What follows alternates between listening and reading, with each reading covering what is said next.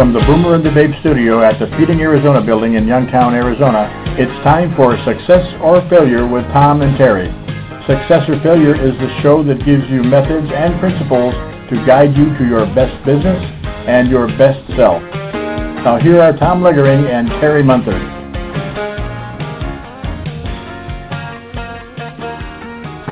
And welcome to Success or Failure, and we're waiting for Tom to come on the line. He should be with us very shortly. I just spoke to him on the cell phone, and I know he's on his way, and there he is right now, as a matter of fact. All right. Tom, welcome to your show. Hello. I'm on. You're on live, and you're ready to go. So have a great show, and we'll talk to you later. Very good. Thanks a lot, Pete.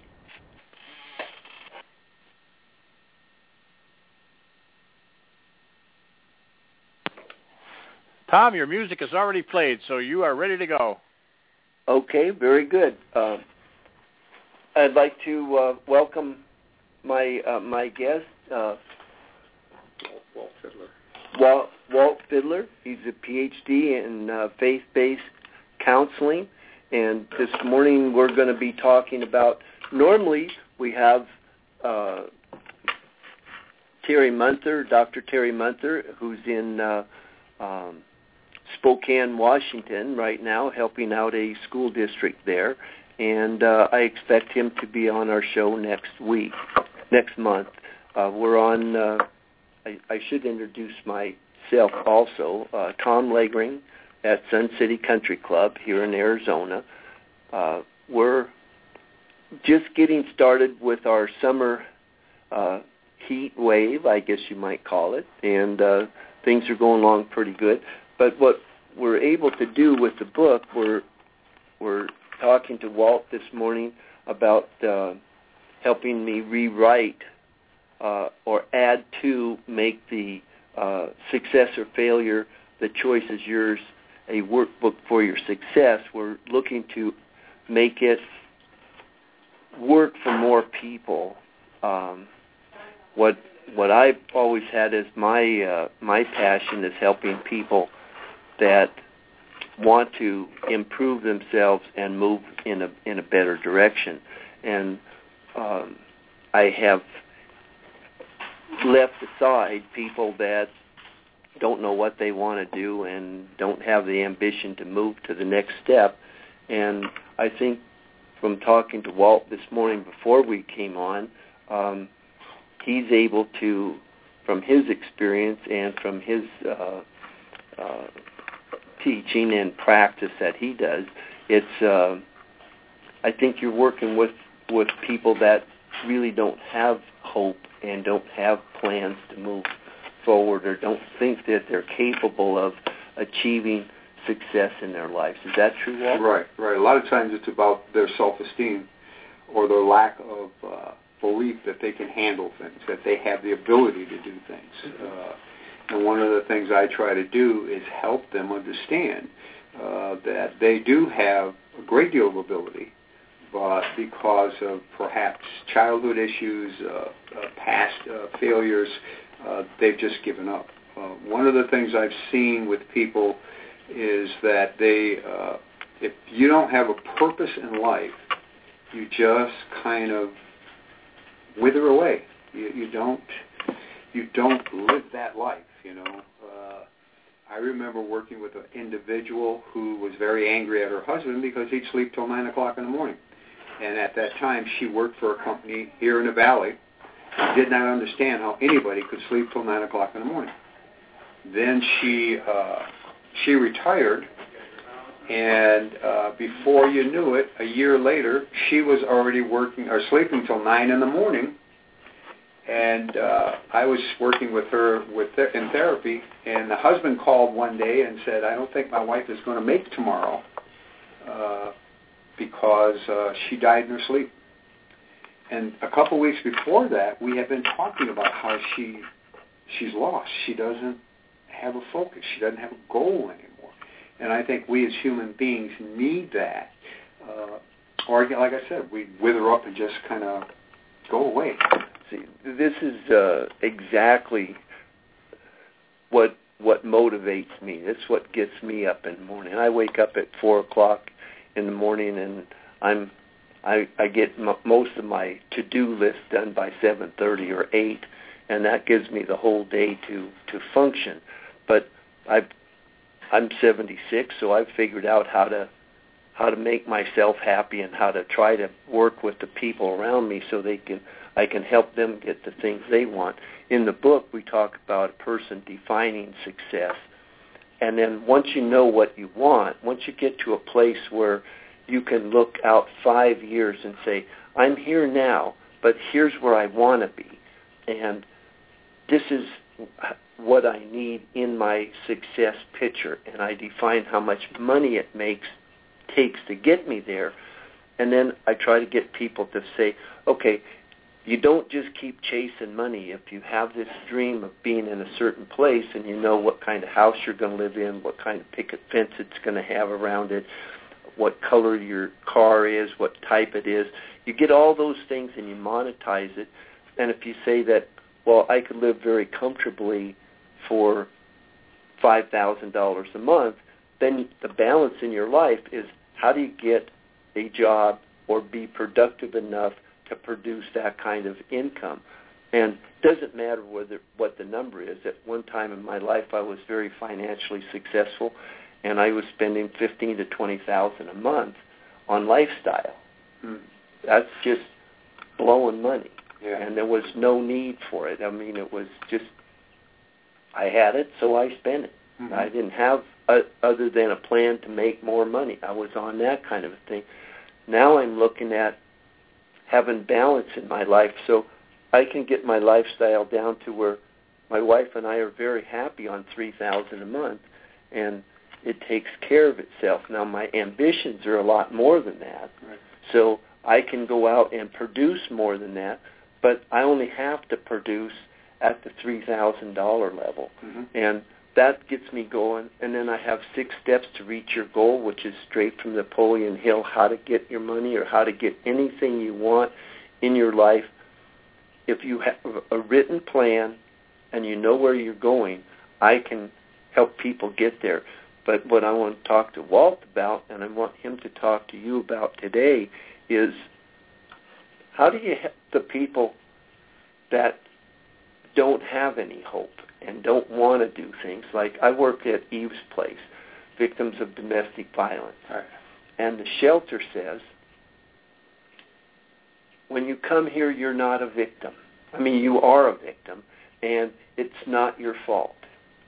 I have a different view of life, and I say, okay, if that's what the shelter says to you, I'll go with that.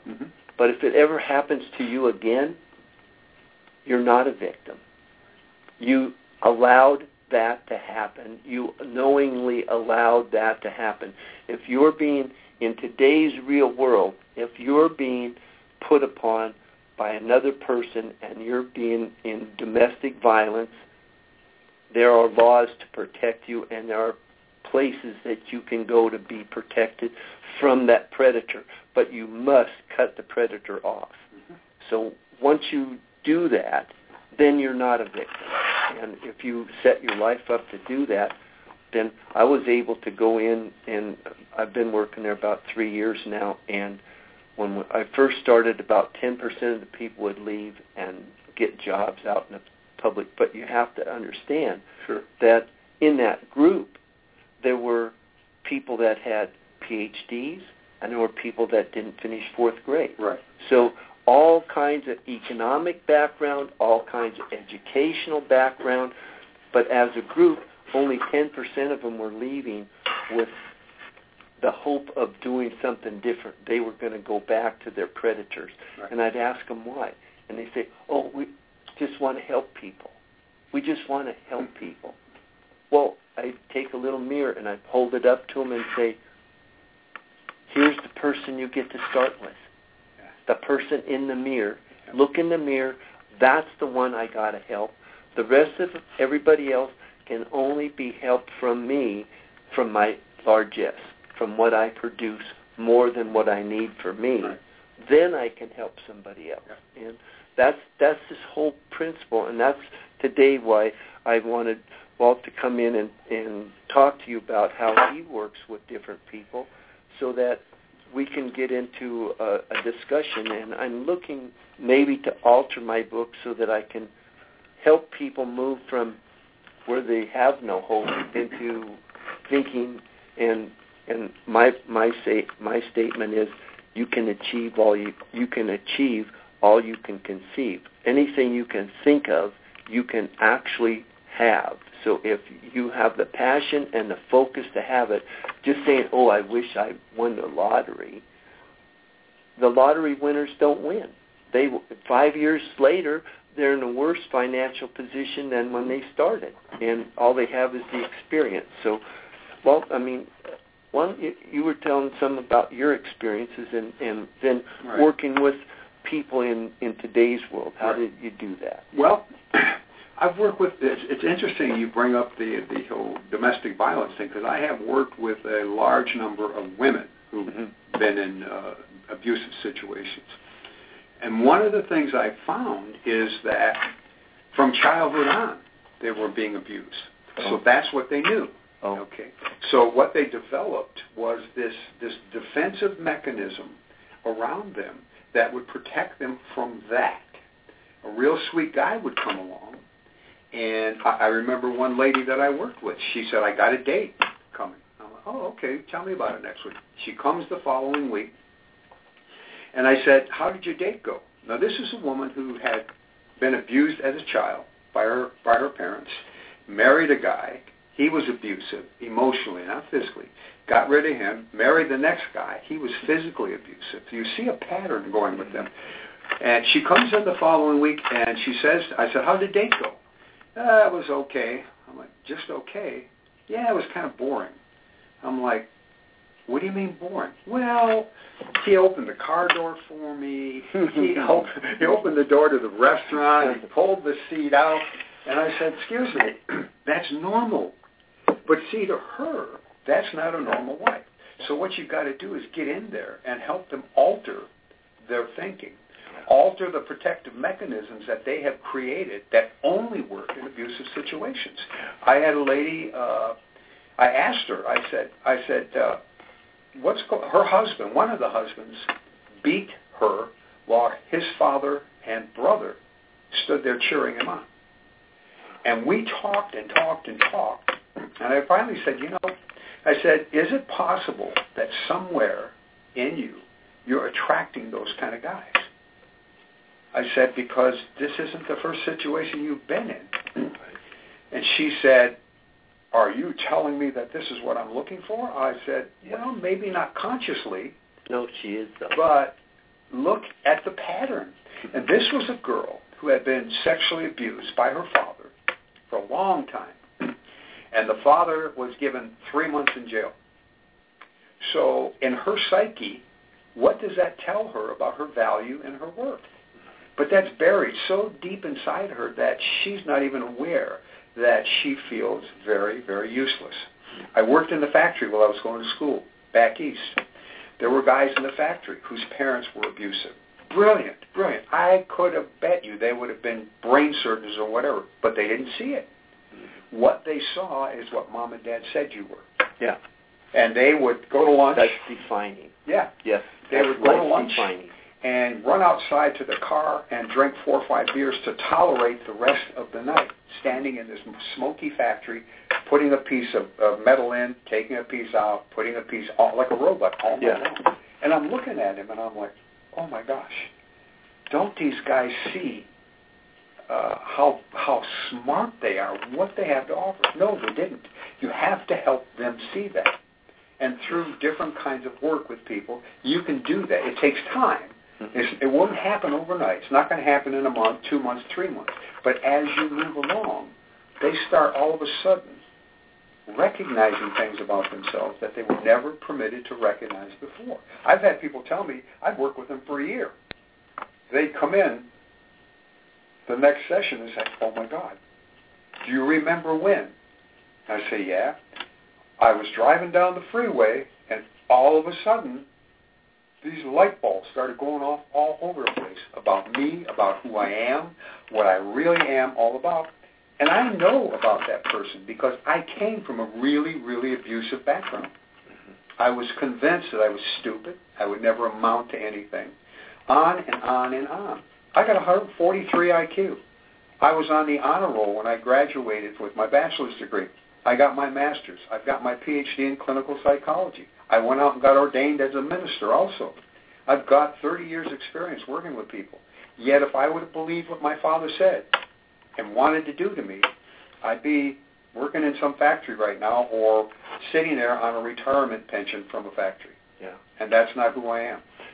See, and that's the thing that really drives me. I mean, I've been able to take care of myself and my family, and my job as a parent was to give my kids opportunities. I have 2 daughters, and I raised them to know that they have to be able to support their husband, because when they were born compared to now, the life has changed, and that's very acceptable now. But when I was teaching them that wasn't really the way things work. Today, men don't mind being the house husband and taking care of the kids, and they don't have the same ambition, but I think that says a lot about our country, too, and the way the government tells us we're consumers and not producers.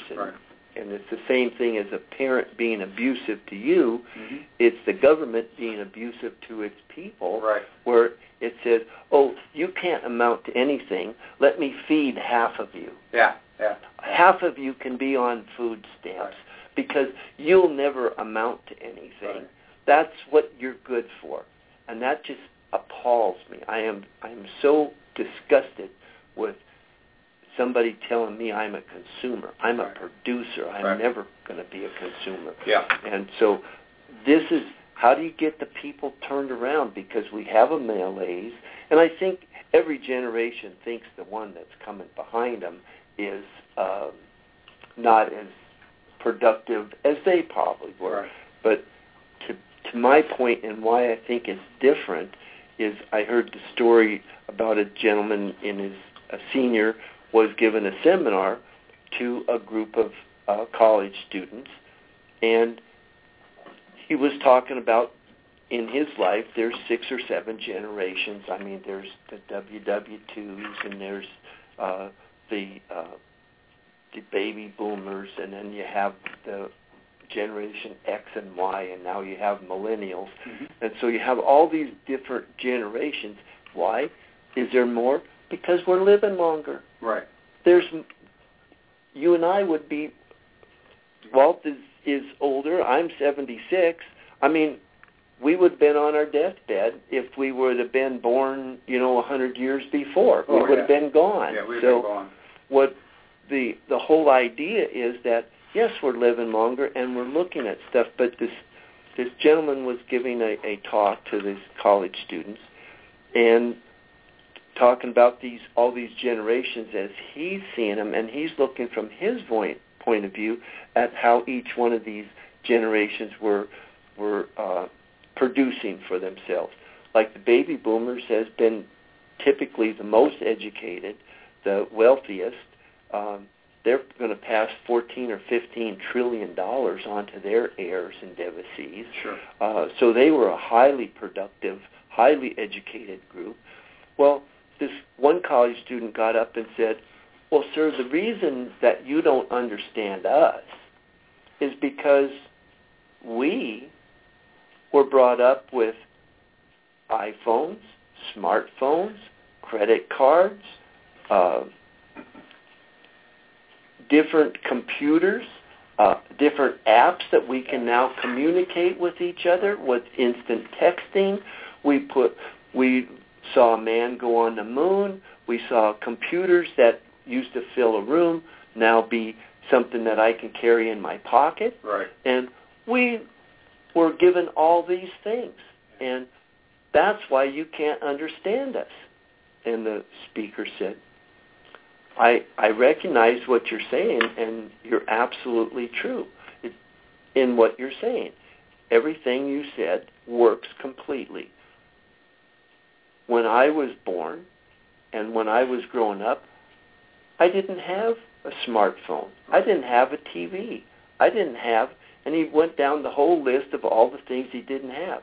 But he says, but my generation that didn't have all those things, we went out and invented them. Right. And we passed them on to your generation. Yeah. And what are you doing to pass on something of benefit to the generation coming behind you? Right. Well, as I told you, that's what motivates me. I have a real passion for our veterans. Okay. Right. And I used to teach college up until just last year.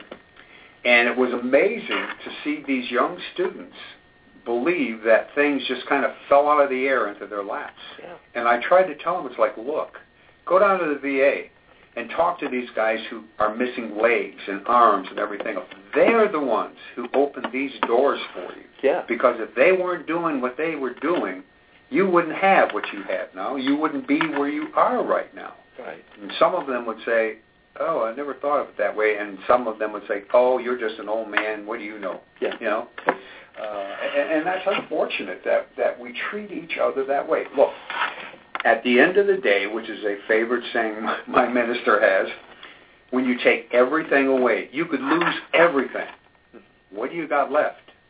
Us, people, relationships.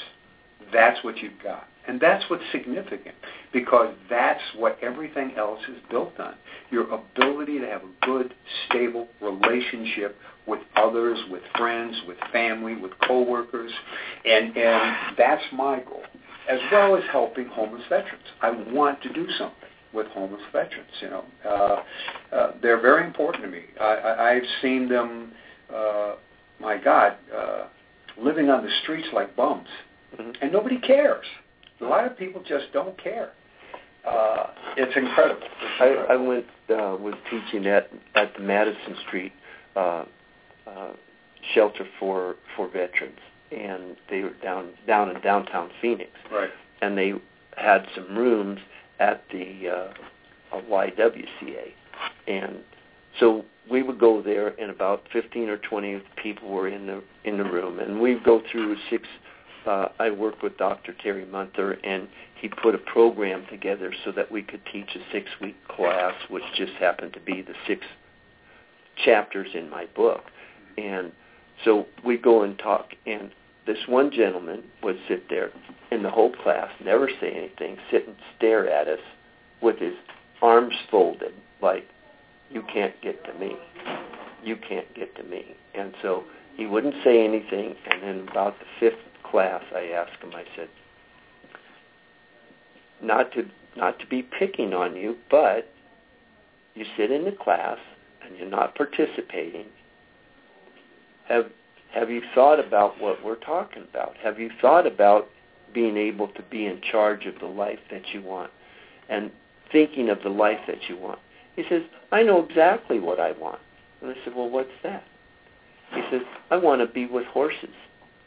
I want to train horses. I want to make sure horses are well taken care of. And I said, that's it? That's what you want in your life? He said, if I could just have a job working with horses, I would be completely happy. Yeah. I had him come after the class. We went and I got on the phone. I put him in touch with 3 people. I made calls. I had him call. He had a bus ticket that afternoon, had his stuff, and went out to a horse ranch, which was basically a line shack, and he has 200 horses that he's taking care of. Wow. I never got a call back or a letter back from him, but I know he's happy because he didn't like to be around humans because he was a combat person that was a tunnel rat in Vietnam.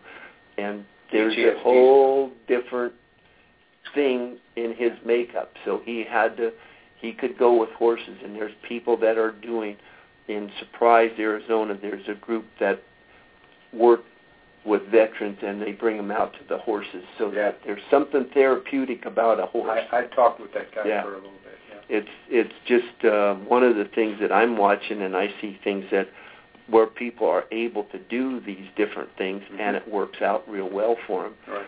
And but the whole thing, that story to me is, no matter what your position is, if I can get you to think about what you want and understand that you deserve it. Right. You don't deserve it because you exist. You deserve it because of what you do. And you can't do anything if you don't get a plan. Right. And what I try to teach people is to write, and in my book I tell people the 6 steps to reach all your goals, how to get started, and then think of yourself as a business. And people, they think of themselves as going and getting a job and getting a gold watch. But nowadays, the young millennials, they don't think that way. Mm-hmm. They know they got this big load of debt on them, and they have no way of dumping that off, so they're not going to buy a house, they're not going to form family relationships like has been in the past. So you have to get into their minds and think like they think. But in order for them to make that next step, in order for them to become a productive human being, it isn't just all games and video games and flipping with your thumbs. Some way you have to, that's okay for a diversion, but that's not okay for a life. And if you say to yourself, I have to be productive, the first thing I have to produce is enough so I can have food, clothing, and shelter. I do not want to be a dependent of a ward of my government. Right. I want to be able to do things that I can produce, and then I can help other people. Right. First, I got to help me. Well, and you know, the issue is you got to believe you can help you. That's the hard part that you have to deal with. Exactly. Where you're at. Yeah, they've got to. Like I said, the guys that I worked with in the factory. Oh my gosh, it was incredible. And the funny thing is, I had this college kids working with me, and I was going to college at the same time. Mm-hmm. And these guys are grubby and wearing dirty clothes and stuff, and they're working, and he's giving them a hard time, like he's a king and they're the servants. And I finally said, hey, let me tell you something. I said, you see that guy over there? I'll bet you he's got 160 to 180 IQ. I said, and he could be whatever he wants to be. He just doesn't know it because he's never been taught that. He's never been showed that. You know, and it's human beings are very complex, you know, and we were made that way. Yeah. And we have layer after layer after layer upon the real problem. And what has to happen is you have to remove those layers, help that person remove those layers so they can see what the real problem is. Then they can go to work. Right. A lot of people think working with someone like me is a scary process because, they're going to criticize me, they're going to this. No, that's what your parents did, that's what maybe your friends did. The things that we do, I refer to it as a journey that starts out with one step. And we go through this journey of you really, really discovering who you are, not what other people have told you all your life you are. Or what you're supposed to expect because the government or your parents or your community says this is what you can do and this is what you can be. And if we're not in communism. We're not where they line up 6 people and say, you're going to be the engineer, you're going to be the fireman, you're going to be this or you're going to be that. You're going to be here if you want, and the choice is yours. It's success or failure. Right. And this is the only country that I know of. I've traveled a lot. I'm a motorcyclist, and I've traveled in a lot of countries. I've been to China, and I've been all over the Far East. And you see the different people, like Koreans. You can look at Koreans. There's North Koreans, and there's South Koreans. They're both Koreans. Right. Well, why is one very successful and prosperous, and the other can't make enough food to eat? Right. So I've always told people, I said, I don't understand the world the way it is. Every human being is born typically with 2 eyes, a nose, 2 legs, 2 arms. We all function bodily the same way, and yet we destroy each other.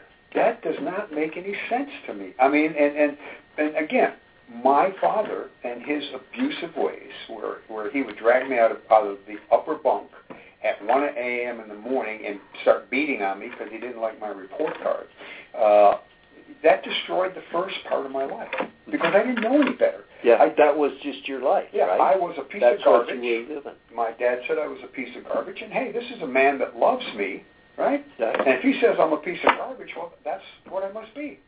Right. And he treated me that way. And thank God for the Marine Corps. Yeah. Because I was an angry teenager and could have gotten into a lot of trouble if I hadn't gone in the Marine Corps. The Marine Corps, I'm a stubborn guy anyway. The Marine Corps increased that stubbornness and yet gave me a good direction to utilize that stubbornness and that discipline that I learned. Right? Mm-hmm. Thank God for the Marine Corps. Well, see, what you're talking about is exactly what we're trying to help other people do. And a lot of times people ask me, well, Tom, why do you help other people? What is this thing? I'd say it's a natural thing that people want to do. The only difference is I'm not helping people for the sole purpose of, the psychic benefit or, I benefit by helping other people. I'm in the golf business right now.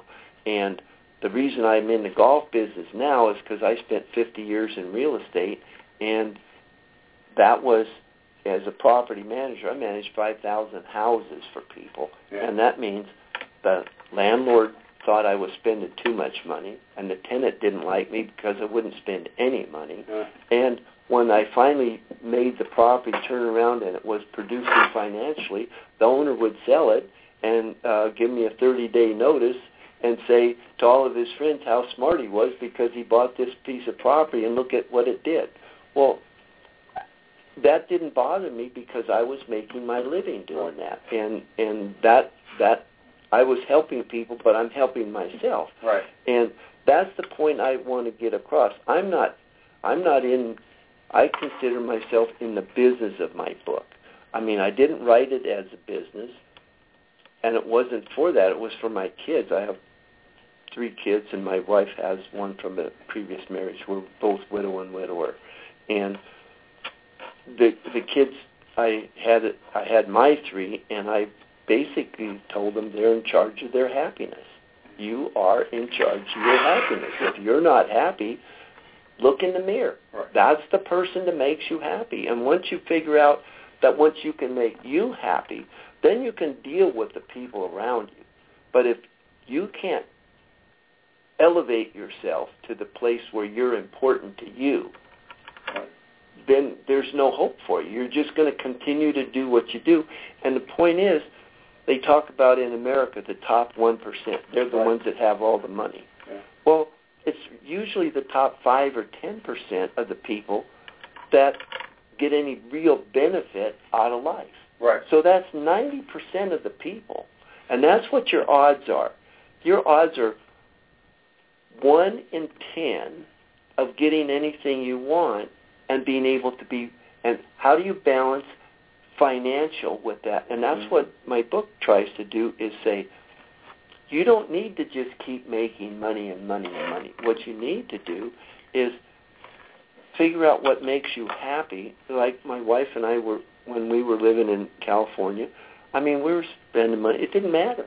Didn't matter. There was plenty. It wasn't like we were living over our heads. I couldn't spend it fast as that. And I don't like things. I don't like accumulation of a bunch of junk. Right. And so I asked her one day, I said, are you happy? We were sitting in a 4,500 square foot house on top of a hill looking over the entire L.A. basin in Manhattan Beach. So we were well off. And I said, are you happy? She said, no. I said, well, why not? She said, I don't like my snooty neighbors. I mean, because no matter what you did, somebody had to buy something better, and then you had to buy something better than them. And she said, I'm tired of all that stuff. I want to be with real people. I want to be with people that just look at me as who I am, and they'll accept me or reject me. That's fine. Right. But I don't want to have a whole bunch of people around who want to do different things that I don't want to do. Right. And well, and I hope this doesn't offend anybody, and if it does, I'm sorry. But one of the things I do know is that God put me on this earth to work with hurting people because of what I've gone through. I can relate to the brilliance out there, the potential that people have that they don't even know. Yeah. You know, you can help them because of what I've gone through to pull that out of them. Because a lot of people who don't know they have that are afraid to take that first step. Mm-hmm. They're afraid, oh no, I'm going to fail. I can't do that. That's not true. You can. You can if you believe in yourself, because you can really do it. And believing in yourself doesn't mean you get all arrogant and snooty with people. Right. It simply means that you identify who you are and what would make you happy in life. And I don't mean becoming a millionaire or whatever like that. That's not. You can do that. Unless that's what you want. Right. If you want to work that hard, that's totally okay. Exactly. But what you identify what you want, and then what you have to do to get there. Mm-hmm. And understand that some people out there who, because of what they've gone through, have been taught to sabotage themselves, and just as they're ready to grab the golden ring, they fall off the horse, because inside they're still hearing Dad's voice saying, "You're worthless. You're not ever going to amount to anything. Yeah. You don't deserve it. You don't deserve it. Exactly. And we all deserve it. And seeing that's where I in my second chapter of my book, I go into different things for people to think about with trying to figure out what they're trying to accomplish. Mm-hmm. The whole idea is when you're thinking about your life, first of all, you have to write it. You have to write down what you want. There's a psychological thing. I don't have your education, but I know that when I write something down, mm-hmm. it goes in my subconscious. Yeah. Then my subconscious works on it. It's like I don't have to think about breathing because my subconscious is handling that. Right. So when I'm out working, I've written a plan of what I want to accomplish. Mm-hmm. So I have these 6 different places that I in my book on page 7. The first thing you start out is personal. Who am I? What do I truly need to be successful? And understanding success is reaching a goal. Happiness is wanting the results of those goals. Right. So do you want to be successful and not happy, or do you want to be successful and happy? Right. And that's the whole point. How do you know that if you don't have a written plan? Right. What is it for me? Me has to be the first equation. You can't say, oh, well, I'm just a doormat and I'm here to help all the people in the world and it's okay if they just tread on me and I get nothing. No, that is not where it's at. That's not what humbleness is. That isn't. Humbleness is just not being arrogant about the fact that you can produce. Right. And being a producer is what it is. So who are you? What are you trying to do? And visualize, I try to get people to visualize a 5-year program. Where do I want to be? And they say, well, yeah, I can see what I want. I know I want these cars and I want this stuff. The point I try to make to people is fail early and fail often. Sure. The idea is that's what the book is, success or failure. Failure, my biggest failure, I've been wiped out. I've got up to $5 million and had the lawyers take every cent. So it took me a year to feel sorry for myself, mm-hmm. and it took me 2 years to get it all back.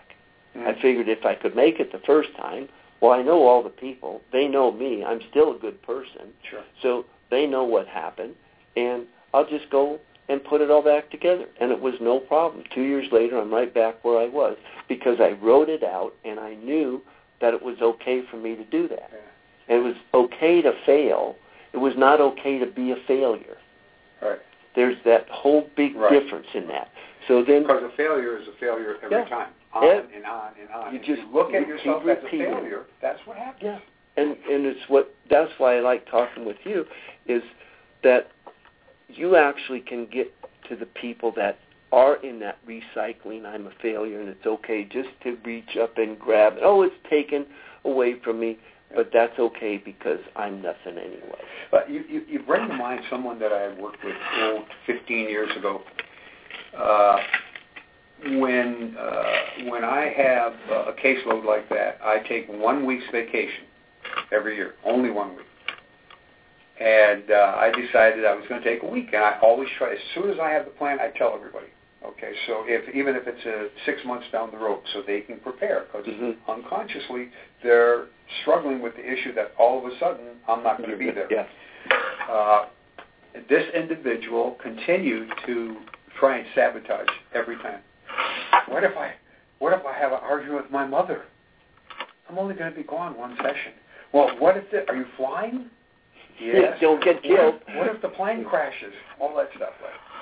So she went on vacation one time. Now, I had referred her to a physician, knew nothing about, I know the kind of service he provided, didn't know what the fees were or anything.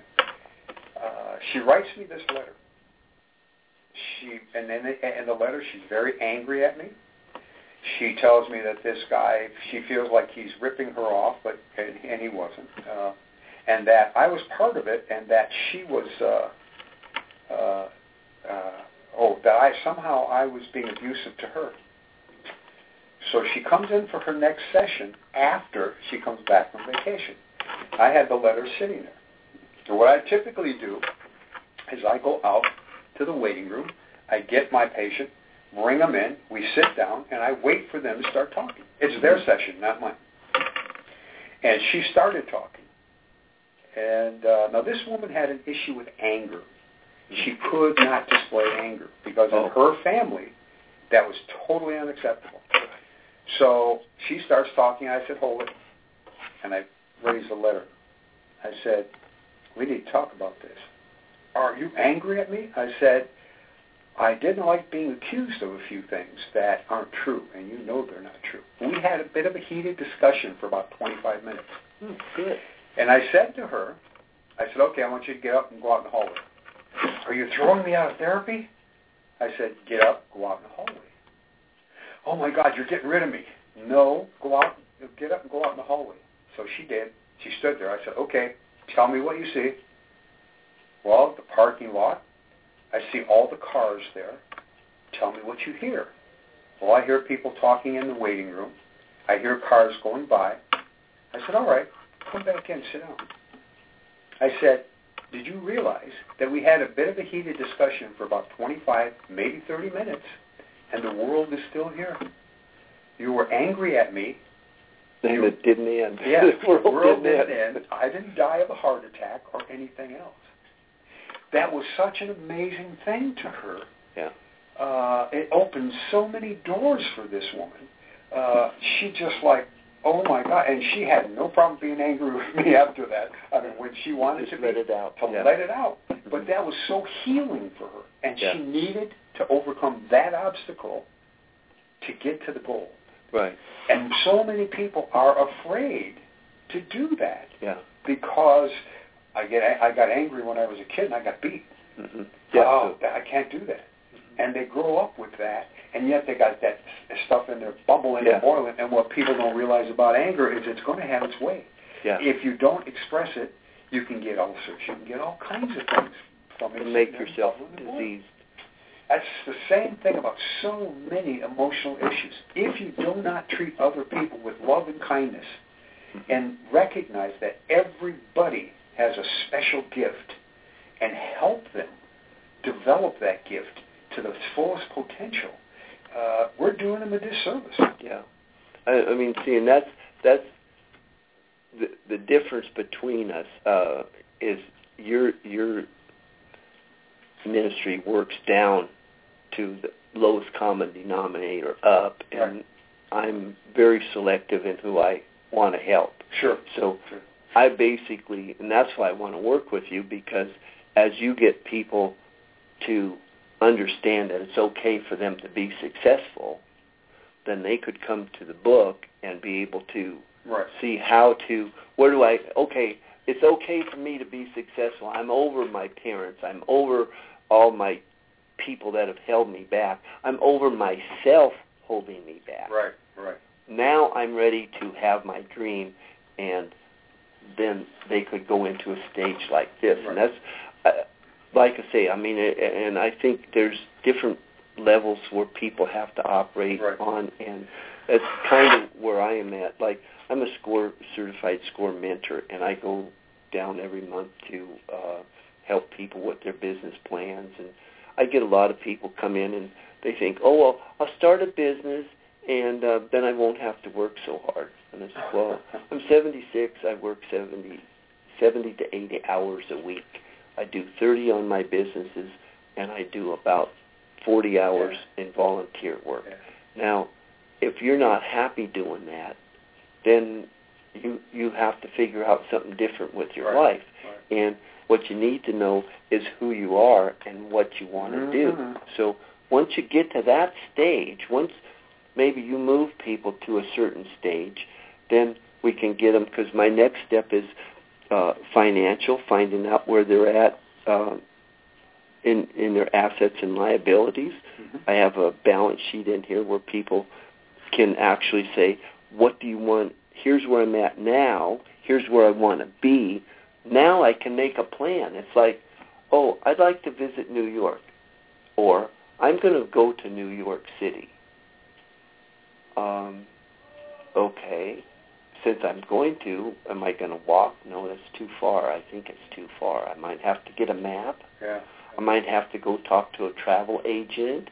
You know, that's all part of a plan. And that's how I want people to think about their lives. There's how many ways are there to get to my goal? I can get a job and I can save my money. And most people that are not financially successful miss one of the ideas about this financial thing. It's easy to make money. We're in America. That's all this country does is print that stuff. They print it and print it and print it. There's plenty of it around. That's why the rich keep getting richer. They're just getting more dollars. So the poor, they're just getting more handouts, so they're happy. They're not happy, but they're content with, oh, it's okay. I've got this crummy life, but I'm eating now. I'm 40, 50, 60, 70 pounds overweight because my government is so wonderful to me. They want me to die before I'm 65 so they don't have to pay off. That's what they're trying to do. And again, it depends on what you believe about yourself. And what you're worth. If you don't believe you have the skills and the worth to do it, man, having the government take care of you is great. But then what they do is they take it, and the real skill you have, the intelligence you have, the worth you have, they just push it down deeper and deeper inside of you to where you're not in touch with it. And you don't feel your worth. Why should I go get a job for $10 an hour or $5 or $7 an hour when I'm collecting close to $25,000 or $30,000 a year from the government? I get my food. I get my. I can go down and get college education. Oh, that's wonderful. They made the college education. So just tell me, how does having a car and having an apartment and having clothes and assist you with your education? Like when I went to school, I had a family. I had 3 kids and my wife and a house and a business. So I went to school Monday, Wednesday, and Friday. So I would be at school from before 7 in the morning to 9 or 10 at night. That way, I had to be there. So guess what? I was bored, so I'd do my homework. Guess what? My grades went up. What a concept. But I didn't have to do anything else, but I had 4 days left in the week. So I had Saturday and Sunday and Tuesday and Thursday. I worked real estate. So I had that. I didn't have a student loan. I did have a GI Bill, but they cut it off in the middle of my senior year, which really ticked me off. But that's me not reading the instructions. But that whole financial thing is understanding that you can change what you want, but not if you just say, I want to change. You have to have a plan. And for some folks out there who have a spiritual belief that being poor is godly. Oh, I've heard I'd rather be poor and honest. Well, let's see. I think that if you're poor because you think that's honest, you're cheating yourself. So honesty is not cheating yourself. Well, and again, if for those of you that I might offend, talking about God or the Bible. I've read the Bible through 11 times. I see nowhere in there where God has ever said that to be spiritual and to be one of His, you have to be poor. Nope. He doesn't nowhere say in that. there at all. Yeah. Yeah. He says you've been put on this earth to have an abundant life. That means we're producers. Right. That's what He said we are. We produce things. We raise the level of ourselves so we can raise the level of the people around us. So my third thing is family, and you don't get to choose who your family is. Right. But like I say, my motto is I don't have to like my family, but I do have to love them. Right. So I can have disagreements with my brother, and he's older, and he thinks that from a German background, the older one gets to tell the younger one everything. Well, I'm now 76, and I'm really not going to put up with any stuff like that. Right. So he gets to do what he wants. I love him. I just sometimes don't have to like him. Right. And that's how I work around that one. Then our physical thing is our fourth one, and that's really, what is your present physical condition? What would you do to improve your health and condition? And I know we talked, you lost a considerable amount of weight, and now you're taking organic food, and you're very much looking at your physical being. Right. I know that when the Social Security was put in, the government looked and said the average lifespan was 64 and a half years old. So they said, you get to retire when you're 65. Naturally. Well, that's why they've spent all the money in Social Security, because they didn't expect guys like you and me to stay around. And I plan to live to be 200, so I keep collecting from them. So that's just, I'm a producer. Yeah.